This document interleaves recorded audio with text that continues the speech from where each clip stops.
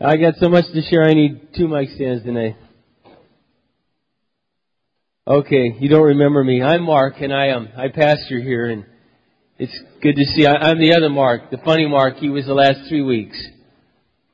I'm the scary Mark. That's what I'm told anyway, so, what can I say? Some of those kind of things, they stick with you all your life. So how's everybody tonight? Okay?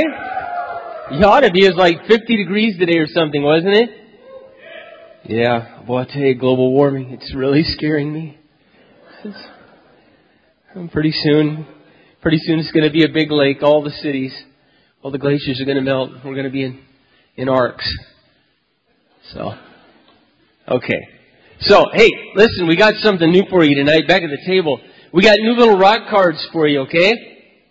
It says, "One God, not religion, the rock." And you got this guy and girl standing on the front and on the backs the directions. And I want to make sure that you get some of these tonight. Build up your supply, because we're going to start kind of a rock campaign around the city, especially in Uptown, starting in just a few weeks. We're going to have a matching little mini poster in a lot of the bathroom stalls around the Uptown area, like Old Chicago and Applebee's and some of the other bars and that kind of stuff. So when you go into a restaurant or something, you leave a tip, leave one of these cards, leave these things leave them in your classrooms at college, because we want to make people aware that the rock is here. There's a lot of spiritually interested people in the city, and that's really what the rock was created for. Then in the month of, starting next month, I'm going to do a 4-week series on what in the world is the rock here for. A lot of times you might wonder, what is this church about? What are we trying to accomplish? We're going to take 4 weeks and talk about that. Then March 10th, we're going to have a really cool concert here. We're going to have an Odyssey concert. We got a super promo for you to give to your friends. We're working on a really super special CD that you're going to be able to hand to them. And that concert will then kick off the series that's starting the following week. Jesus, I have a question. And we'll have something special for you to give to your friends as well. We also, in just a couple of weeks, have a rock calendar that we're going to put in your hands for the entire year. So you'll know everything that's going on throughout the week for the next 11 months. So some neat things going on here. I'm glad that you're here tonight. If this is your first time, I'm the pastor. I'm the normal guy. And the funny guy was last week. And we'll bring him back because I know y'all really love old Mark. Listen, we just called him Old Baldy. So, now he's a very dear friend of mine. I wouldn't call him that to his face, but he's not here. So, hey, you guys actually laughed. That's really amazing. Anyway, tonight we're going to have one of those little family talks. One of those family talks. Just pretend we're all family, which we are. We're all family. And I have something kind of important that I'd like to share with the family. So I'd like us to bow our heads tonight, and then we'll get started with this evening's message. Father, we want to thank you so much tonight that, in fact, our lives do not revolve around or have to revolve around money. That you freed us, Lord, from that terrible addiction. In fact, Lord, as we look out on our world, the number one addiction in America is not alcohol or drugs or pornography or food. It's spending money. People live to spend. They're slaves to their cravings. And they want more and more and more. We want to thank you tonight that we don't have to live that way. I want to thank you, Lord, for what Mark shared with us the last 3 weeks. Profound and powerful and so important for our lives. Father, we just ask you tonight that you would open our hearts to what you have to say to us this evening. In Jesus' name, amen. You ever been really, really, really thirsty? Anybody really thirsty tonight? I'm kind of thirsty. So I'm going to take a drink of this. This is holy water. I import this actually from Rome, Vatican City. And, ever since... Well, this is why Mark's bald and I'm not, actually. So he just drinks the kind from Sam's Club because he's so frugal. But I spend an extra $3 a bottle, and I have hair. Anyway, so I want you to pretend for a moment that you're really thirsty.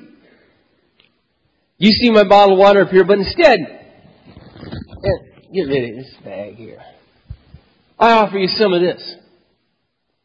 There is a little water in the bottom, but the rest is old oil out of my 1991 Toyota. Would you like some of this? If you're really thirsty, you think you'd drink this? It's bad water, wouldn't you say? We got good water, and we got bad water.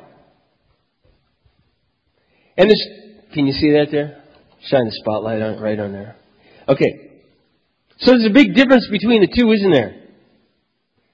Now let's just suppose that we take this one right here, and we take this one right here, and we do this. Oh man, that's beautiful. Now what we have right here is a messed up life. And what we have right here is a compromised life. It's not that bad. There's just a little dirty oil in there. There's a lot of water, as you can see, but anybody want a drink? I didn't think so. I don't either. And I want to talk with you tonight about an extremely important topic. Something that I believe is really important for the Rock right now, in the particular juncture that we're at as a church. It's called no compromise. I want to read you well, before I read, I want you to think about the waters here, which one you want to drink. Actually, let's put one more up here. And you can decide which one of these bottles is your life. This one that someone would want to drink out of.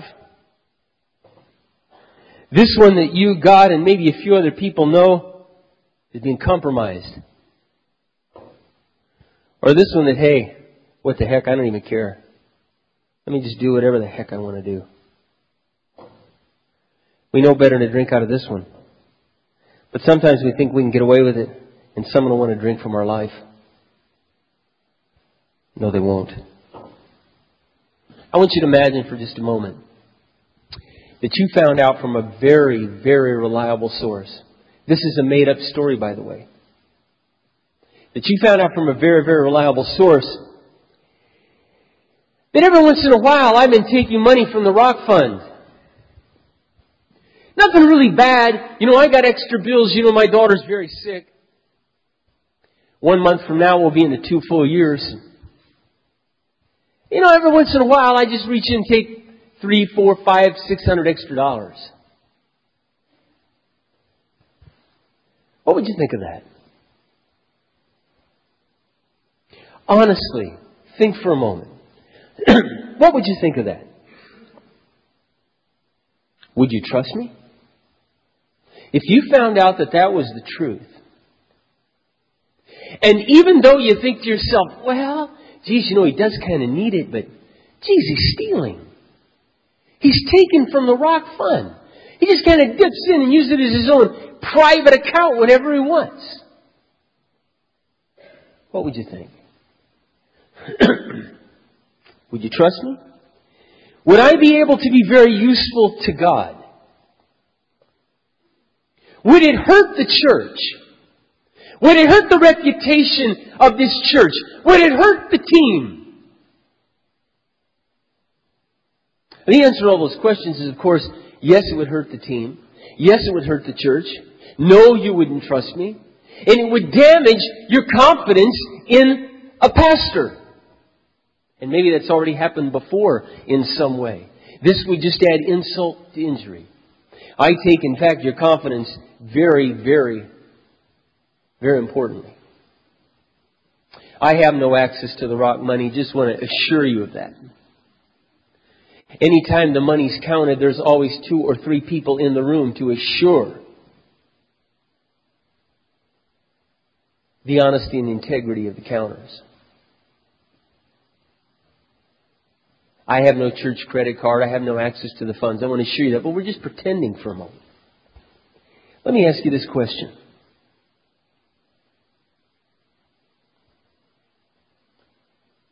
What do you think Kobe Bryant's teammates felt after Colorado? And what do you think Dante Culpepper's teammates thought after the boat? And what do you think it did to the team? Because they just decided, I think I'll compromise just a little bit. I think I'll have some fun. What do you think Mark McGuire's future is like? After he lies before a Senate subcommittee that he never used steroids, and of course now, well, yeah, I did. Have you ever seen a guy like Roger Maris? Anybody ever seen Roger Maris compared to a 250-pound Mark McGuire whose arms is bigger than my legs? I would hope he could hit the ball out of the park, especially when he's juiced. You think his records ought to stand next to a Roger Maris or a Lou Gehrig or a Babe Ruth or a Hank Aaron? I don't think so. What do you think would happen to Lance Armstrong's reputation if all of a sudden you found out he was doped?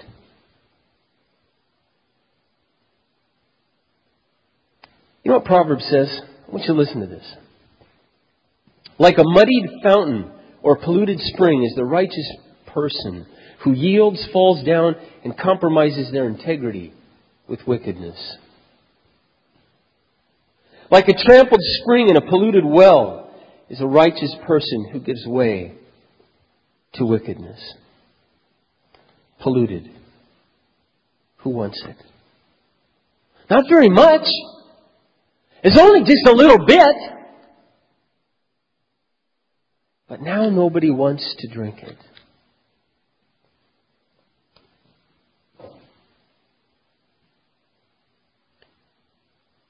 This is one of those kind of messages, to be honest, as a pastor, you don't really want to talk about. You really don't want to talk about. But I felt like before the Lord, I wouldn't be loving. I wouldn't be caring about you. I wouldn't be the person God wants me to be if I don't talk to you about this. Talk with us as a church family about this. Compromise. It means to make a shameful or disreputable concession. It means to deliberately do what you know is wrong to do, but you do it anyway. And you compromise. And then you wonder why God's blessing's not on your life. And you wonder why maybe the church might be suffering in one way or another. Sometimes we do not realize, do we, that our actions affect the team. You've heard it said, my private life has no public implication. That is so much crap. That is so... Kobe Bryant's private life affected the team. Tom DeLay's stupidity affected the team. When we do things deliberately that we know in our heart is wrong, we think, I'm going to do it anyway. And we compromise. We muddy our life, we muddy our well, and we don't have anything to give to anybody. I'd like to read to you from Titus chapter 2. And we'll talk about this evening. You ever ask yourself this question, what does God want from me? What does God want from me? I'm going to answer that question tonight. We're going to answer that question. What does God want from me? Titus chapter 2. For the grace of God has been revealed, bringing salvation to all people. In other words, revealing the good news of Christ to all people. And we are instructed to turn from godless living and sinful pleasure. We should live in this evil world with self-control, right conduct, and devotion to God, while we look forward to that wonderful event when the glory of our great God and Savior, Jesus Christ, will be revealed. He gave His life to free us from every kind of sin, to cleanse us and to make us His very own people, totally committed to doing what is right. Mark, you must teach these things and encourage your people to do them, correcting them when necessary. You have the authority to do this, so don't let anyone ignore you or disregard what you say. What does God want from my life? Jesus Christ, you see, He comes down here and He lives among us. God among us. You know the story. It's all about Christmas, and then fast forward to Easter. In between is Jesus' life. And God becomes man. Man is down here. All the world, everywhere you look, is just despicable wickedness. Out of our hearts come adultery, hatred, jealousy, anger, murder, malice, stealing. Everything that comes out of the Bible says everything comes out of our heart is desperately wicked. And many people across the world, they live it out. They live out that wickedness. And it impacts nations. And it impacts villages and towns and families and individual lives. And Jesus Christ came, and God looked down at this world that is deliberately rebelling and hateful and despicable and incorrigible. And He sent His Son down here. And Christ lived among us, and He became one of us. And when He died on that cross, He became the offering, the sacrificial lamb for all the wrongs of every person in the entire world. My wrongs, your wrongs, everybody's wrongs. Saddam's wrongs. Stalin's wrongs. Down to just little old you sitting in the seat this evening. Christ became those things. His grace was revealed. And grace is God's riches at Christ's expense. It's a free gift that God offers to us. His forgiveness. His redemption.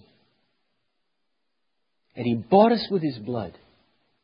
What you saw in the Passion, if you had the courage to see it, was just a small representation of what Jesus Christ suffered to get you and me. So now His grace has been revealed. And He brought salvation to us. And now what does He want? What does He want now that we're His? He wants us to turn from godless living, living like we don't know God, and sinful pleasures. Now, you know, people always ask the question, does God want me to have any pleasure? Of course He does. We'll talk a little bit about that tonight. But the world, all they know about is sinful pleasures. Let me just talk briefly about one, just show you how screwed up and messed up our world really is. Think about the fact that Brad Pitt and Angela Jolie are being treated like they're heroic. Like the talk of the town is Brad and Angela's baby. Conceived in an immoral, pathetic relationship. When he leaves Jennifer Aniston for Miss, I won't call her, and he's the same thing. Rolling in the dough. Everybody thinks it's awesome. Everybody thinks it's wonderful. Tonight before I came, there was a little news blip on Tom and Katie. You know, Tom Cruise and Katie Holmes, soon to be wed, expecting their first child. Maybe they are wed, but I think they're soon to be wed because they're talking about the prenups. And the commentator was saying, you know, no matter what happens with Katie after they get married or how long it lasts or doesn't last, it's going to be a good career move and it'll be good for her and the baby. Now, you see, we're so I mean this kindly. We're so dumbed down that we see that on TV and we think, isn't that precious? God looks at it and His tears roll down as He saw His Son who died for that despicable, immoral relationship. It cost God His Son. And all around the world, that kind of garbage is going on, and it's called normal. It's normal. God came to save us from that sinful, godless, evil way of life. And yet, did you know that in the church in America, the evangelical, born-again church in America, that incidence of immorality, that's any kind of sex before marriage, and I'm going to get into that a little bit tonight. Any kind of sex, I don't just mean intercourse, is happening as much in the evangelical church in America as in the unsaved world. There's a big problem. There's a big problem. You see, God will not bless an unholy church. He won't do it. It would be unloving to do. It would be unloving to bless the petulant, defiant child. It'd be unloving. Sin is the most destructive force in the world. We should live in this evil world. Now I want to just comment on that for a minute. You think I'm some raving lunatic television, idiot. I didn't write this. God calls the world evil. The world is evil. The world's system is evil. What God made is not evil. The world's system is evil. The world's values are evil. The world is corrupt. You know what Jesus said over and over? Save yourselves from this crooked and perverted generation. And He was talking about the world in which we live. This world will destroy you. It will rot you out. He says we should live in this evil world, not stick our head in the sand. Okay, now this is very important. Not run off and buy a little hobby farm and let's all live in a commune together. He says live in this evil world with self-control. Control yourself. Control your passions. Beat down the flesh. It's kill or be killed. You either kill your flesh or it will kill you. The Bible says that. You sow seeds to the flesh and it will lead to your life destruction. You sow seeds to the Spirit of God in your life and you will sow life and peace and joy. Live with self-control and right conduct. That would imply there's wrong conduct. There's right conduct. There's wrong conduct. You go to somebody's funeral, you and I probably would realize that it wouldn't be a smart idea to walk up to people and shake hands with a little buzzer in your hand trying to make everybody laugh. It probably wouldn't be appropriate to show up, in your torn and tattered jeans. And there's appropriate and there's inappropriate. There's right and there's wrong. And then notice what he says. And we should live lives devoted to God. This is, you know what holy water is? You know what it really means? Consecrated. Consecrated. It means this bottle right here, I'm saving this bottle. This bottle's for human consumption. This compromised water cannot be for human consumption. And this one is real obvious it can't. It's in between the two that we get mixed up. Devotion to God means we take our life and we set it aside. And it's for God. It doesn't mean that we're sinlessly perfect. By the way, this does not represent someone who sins a lot, someone who sins a little, and someone who doesn't sin at all. This represents the person who doesn't care at all about following Christ. This represents the person who thought they were but compromises deliberately with things they know they shouldn't. And this is the person who avoids compromising. They may sin, but they know it's covered by the blood of Christ, and they keep going hot after God because they're devoted to Christ. Devotion to God. Did you know something? Did you know that I am nowhere in the Bible commanded as a pastor to be more devoted to God than you are as a person in the congregation? There's no difference in the New Testament. You see, without going into this extensively tonight, you and I are both priests in the house of God. We are priests in the body, and we are to be equally, passionately devoted to God. Devoted to God. Devoted to God. Fully His. You know, I've shared this silly example with you before, but let me do this again. When I got married, I made a choice. Okay? Now I want you all to think about this real careful. I made a choice. I made a choice when I was 20 years old. That's the woman I want. To that woman I will stay devoted, no matter how difficult it gets. This may not seem special to you when I say this. I don't mean it to be silly. But my body is hers. And my life is hers. And I'm not going to share it with anybody else. And she made the same commitment. That's called devoted. Now imagine for a moment, ladies, that you're just before your wedding, just before you're walking down, you and your bridegroom are in the back exchanging pleasantries. And he says, oh, by the way, I just wanted you to know, I thought maybe I should tell you before we head down the aisle that, I really love you and all that, but I got pretty strong desires, and I really don't think you, one woman, is going to be able to satisfy them our whole life. So, I just wanted you to understand I may have a few girlfriends along the way. How would you feel? I mean, you say to me, oh, Mark, that's so absurd. It's not absurd. It's happening to Christ all the time. We say, oh, Lord, I love you, Lord. Oh, Lord, I love you. But let me have some more women. Let me have some more alcohol. Let me do some more drugs. Let me just have a little more of what I want. And we tell him, our bridegroom, we're the bride, Lord, you're okay. But just so you know, there's some other things in life I really want besides you. And the next thing you know, our life's polluted. Because we aren't consecrated to Him.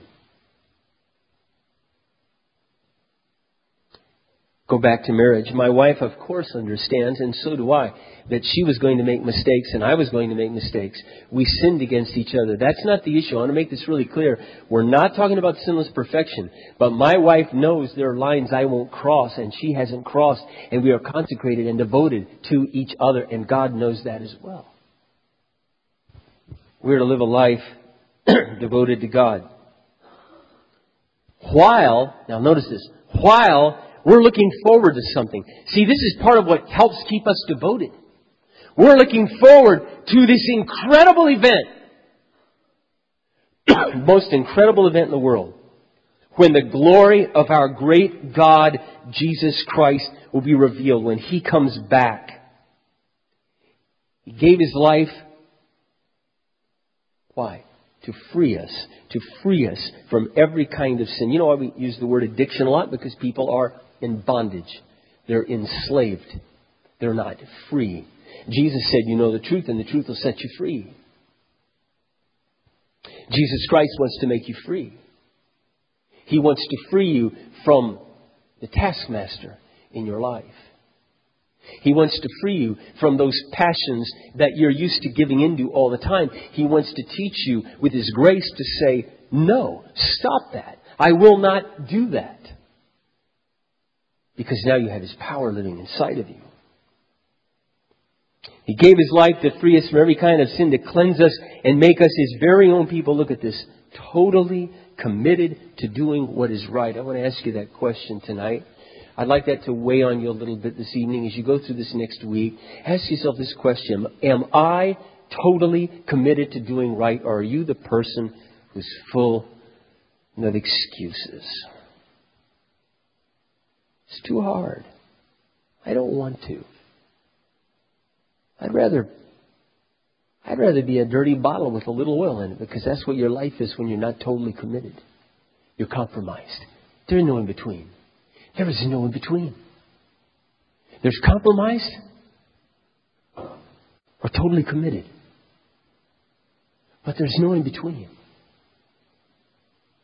And we can sit around all day and we can analyze our life and we can, oh, but this and oh, but that. But the question you have to ask yourself is, am I totally, if Christ gave Himself to free me from every kind of sin, what does He want me to be? He wants me totally committed to what is right. Not just for some, but all. Listen to the words of Peter, 1 Peter 4. For if you are willing to suffer for Christ, then you've decided to stop. You've decided to stop living a compromised life. And you won't spend the rest of your life chasing after evil worldly desires, but you'll be anxious to do the will of God. You've had enough in the past of the evil things that godless people enjoy, their immorality, their lust, their feasting and drunkenness and wild parties, and their terrible worship of idols. Of course, your former friends are very surprised when you no longer join them in the wicked things they do and they say stupid things about you. But just remember this, they will have to face God, who will judge everyone, both the living and the dead. Oh, let them laugh and let them make fun, and just remember, they will face God for what they're doing. But as for me, I'm going to live a life devoted to God. I'm going to live a life totally committed to doing what's right. What are things that are easy to compromise? I realize I'm talking to a group primarily of young men and women. So let's go over a couple of these, because I really care about you. I really, really, genuinely care about you.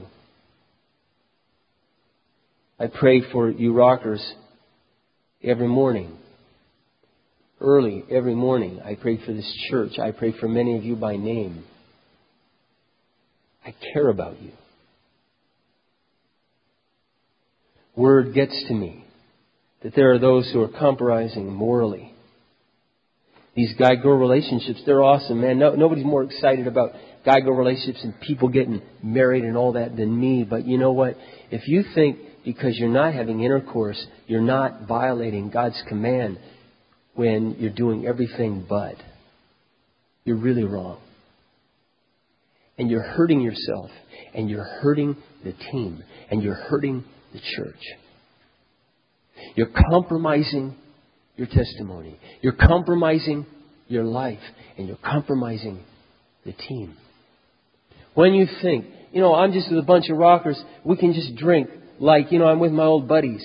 You're compromising your testimony. Especially when you don't consider, men and women, that there are people here who have struggled with alcohol all their life, and your insensitivity has caused many of them to go against their conscience because you are taking a liberty when you should be considering the interests of others more important than your own. Or then there's the compromise of our integrity. Maybe it's at work. Maybe it's something we know. We just compromise a little bit.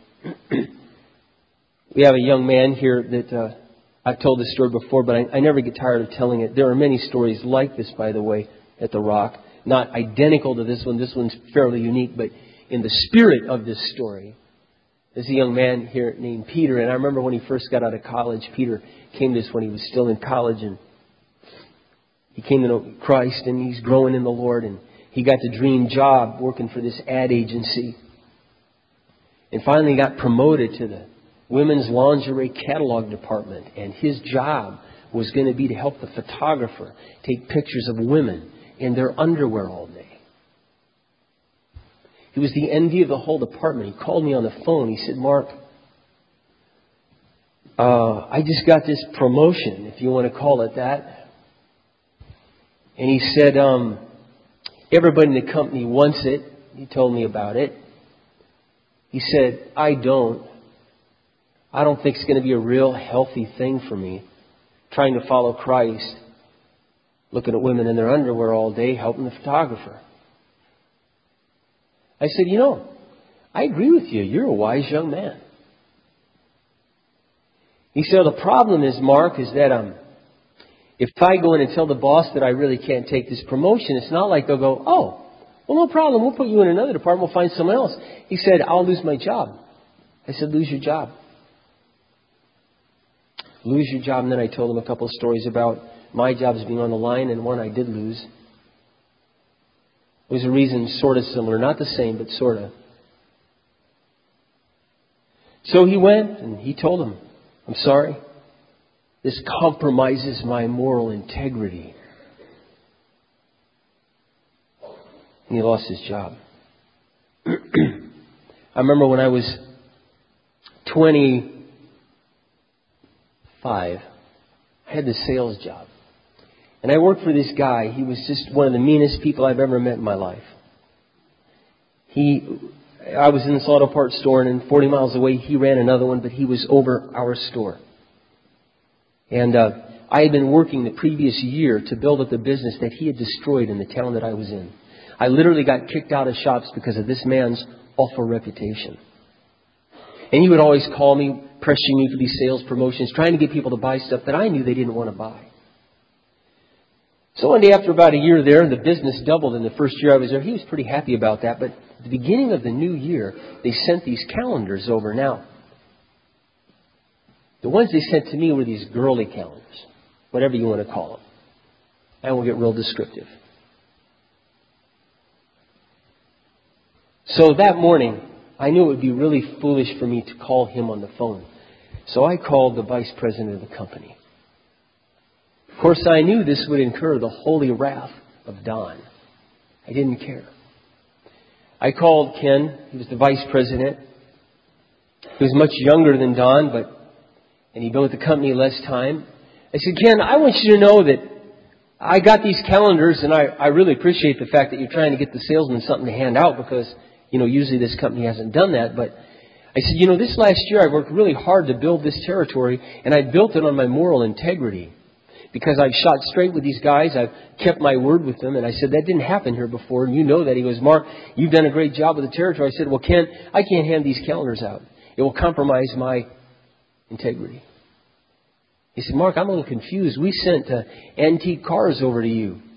I said, well, I got the ones that a woman in the lingerie. And I said, I'm not in the lingerie business anyway, Ken. I'm in the auto parts business. So he goes, Mark, I feel terrible. Send them back over here because we had cars made special for you. See, they singled me out. They knew my reputation. 30 minutes later, old Don, he's driven all the way over from Marshalltown. Don weighs about 450 pounds. The reason he wasn't the president of the company is because he knocked the president of the company out in a drunken rage at a sales meeting. This guy was mean as they come. He was a pit bull. And he walks into the store and he gets this far from my face, calls me every name you can be called, spits coming into my face. And he says, you blankety blank. And I thought he was going to die of a heart attack. He was beat red. He eventually did die of a heart attack. His face gets beat red. And he said, you blankety blank, we'll hound the calendar. And I just looked him right in the eye. I said, Don, I will not hound up those calendars. And no one in this store will hand out the calendars.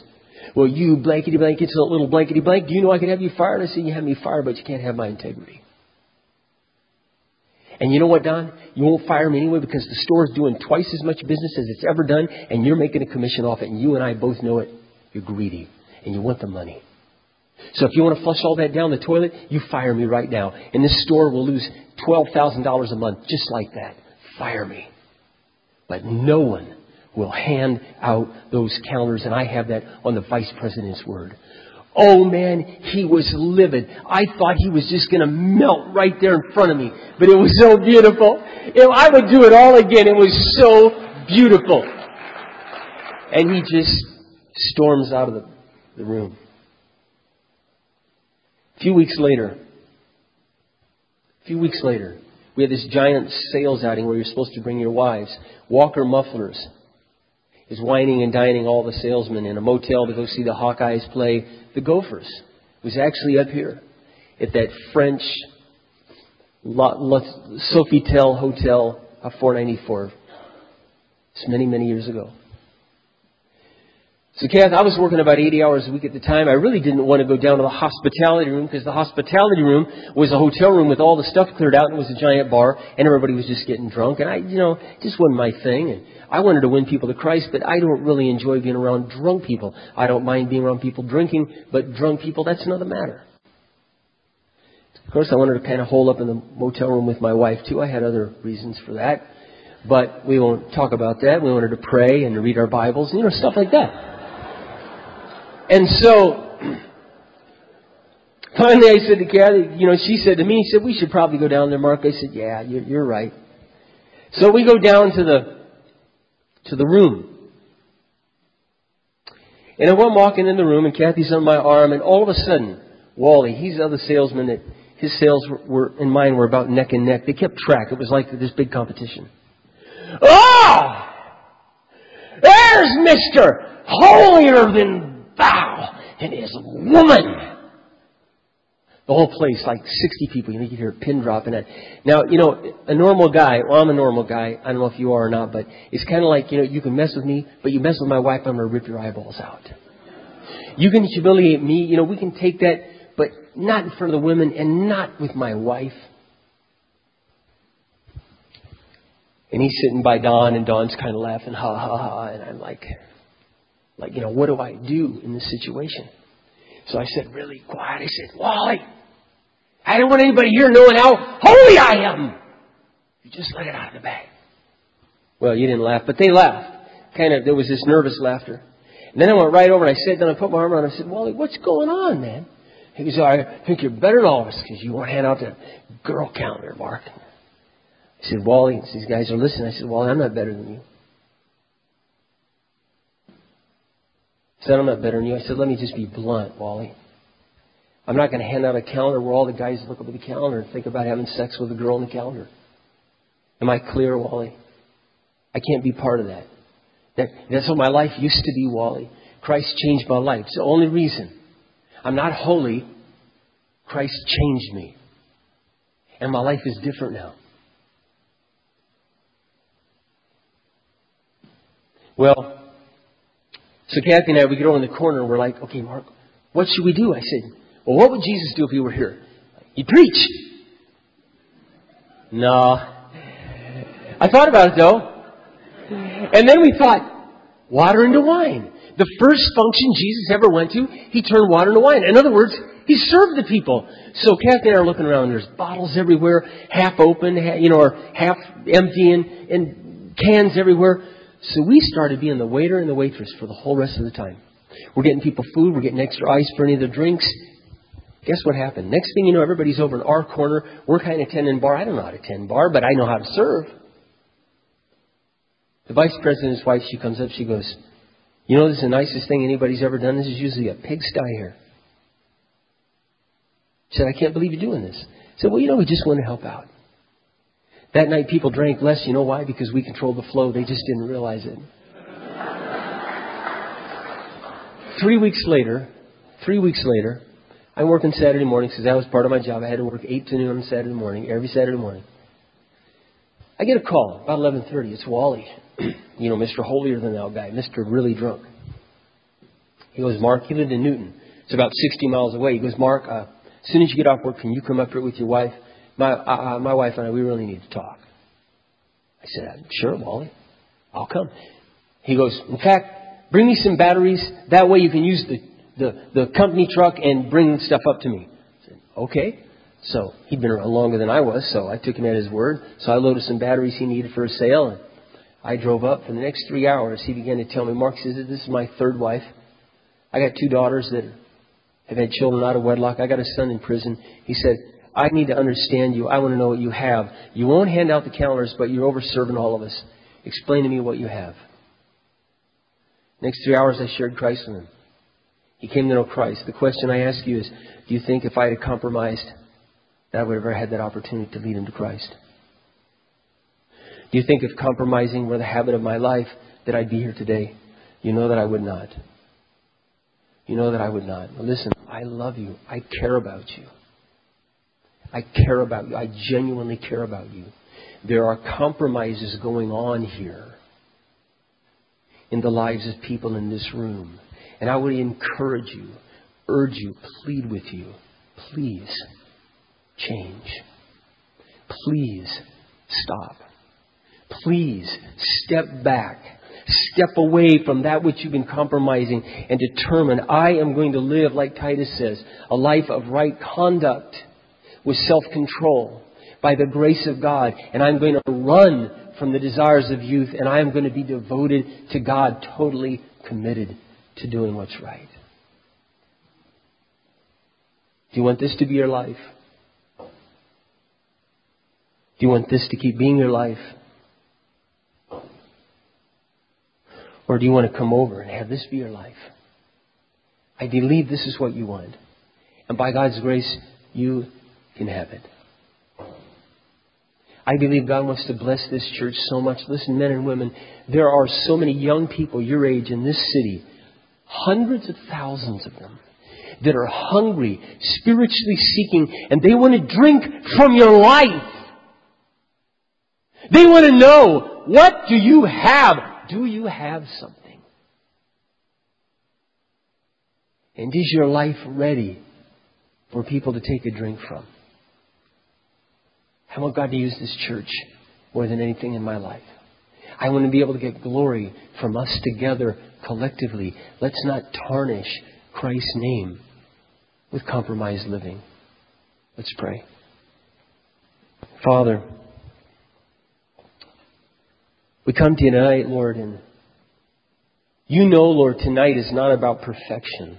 That is not what we're talking about. Kobe Bryant was not perfect. He was a human being playing basketball, but one night he decided to compromise. Changed everything. Dante Culpepper is not perfect, but one time he decided to compromise, and it became a massive distraction for the team. Tom DeLay is not a perfect person, but compromised with a guy named Abramoff. And now he's in a lot of trouble. Mark McGuire wasn't a perfect man, but he compromised. I just ask you, Heavenly Father, that you'd help us to determine to live lives that are fully, totally committed and devoted to God and devoted to doing what's right. Help us to quit compromising in our physical relationship with our significant other. Help us, Lord, to quit compromising with alcohol or drugs or greed or our values or our convictions or our integrity. Dear God, we want you to use this church. We want to hold out the living water of life, the light of life to young men and women in this city, particularly in the uptown area and the campus. We don't want to bring shame to your name. Please use us. Purify your bride. In Jesus' name, amen.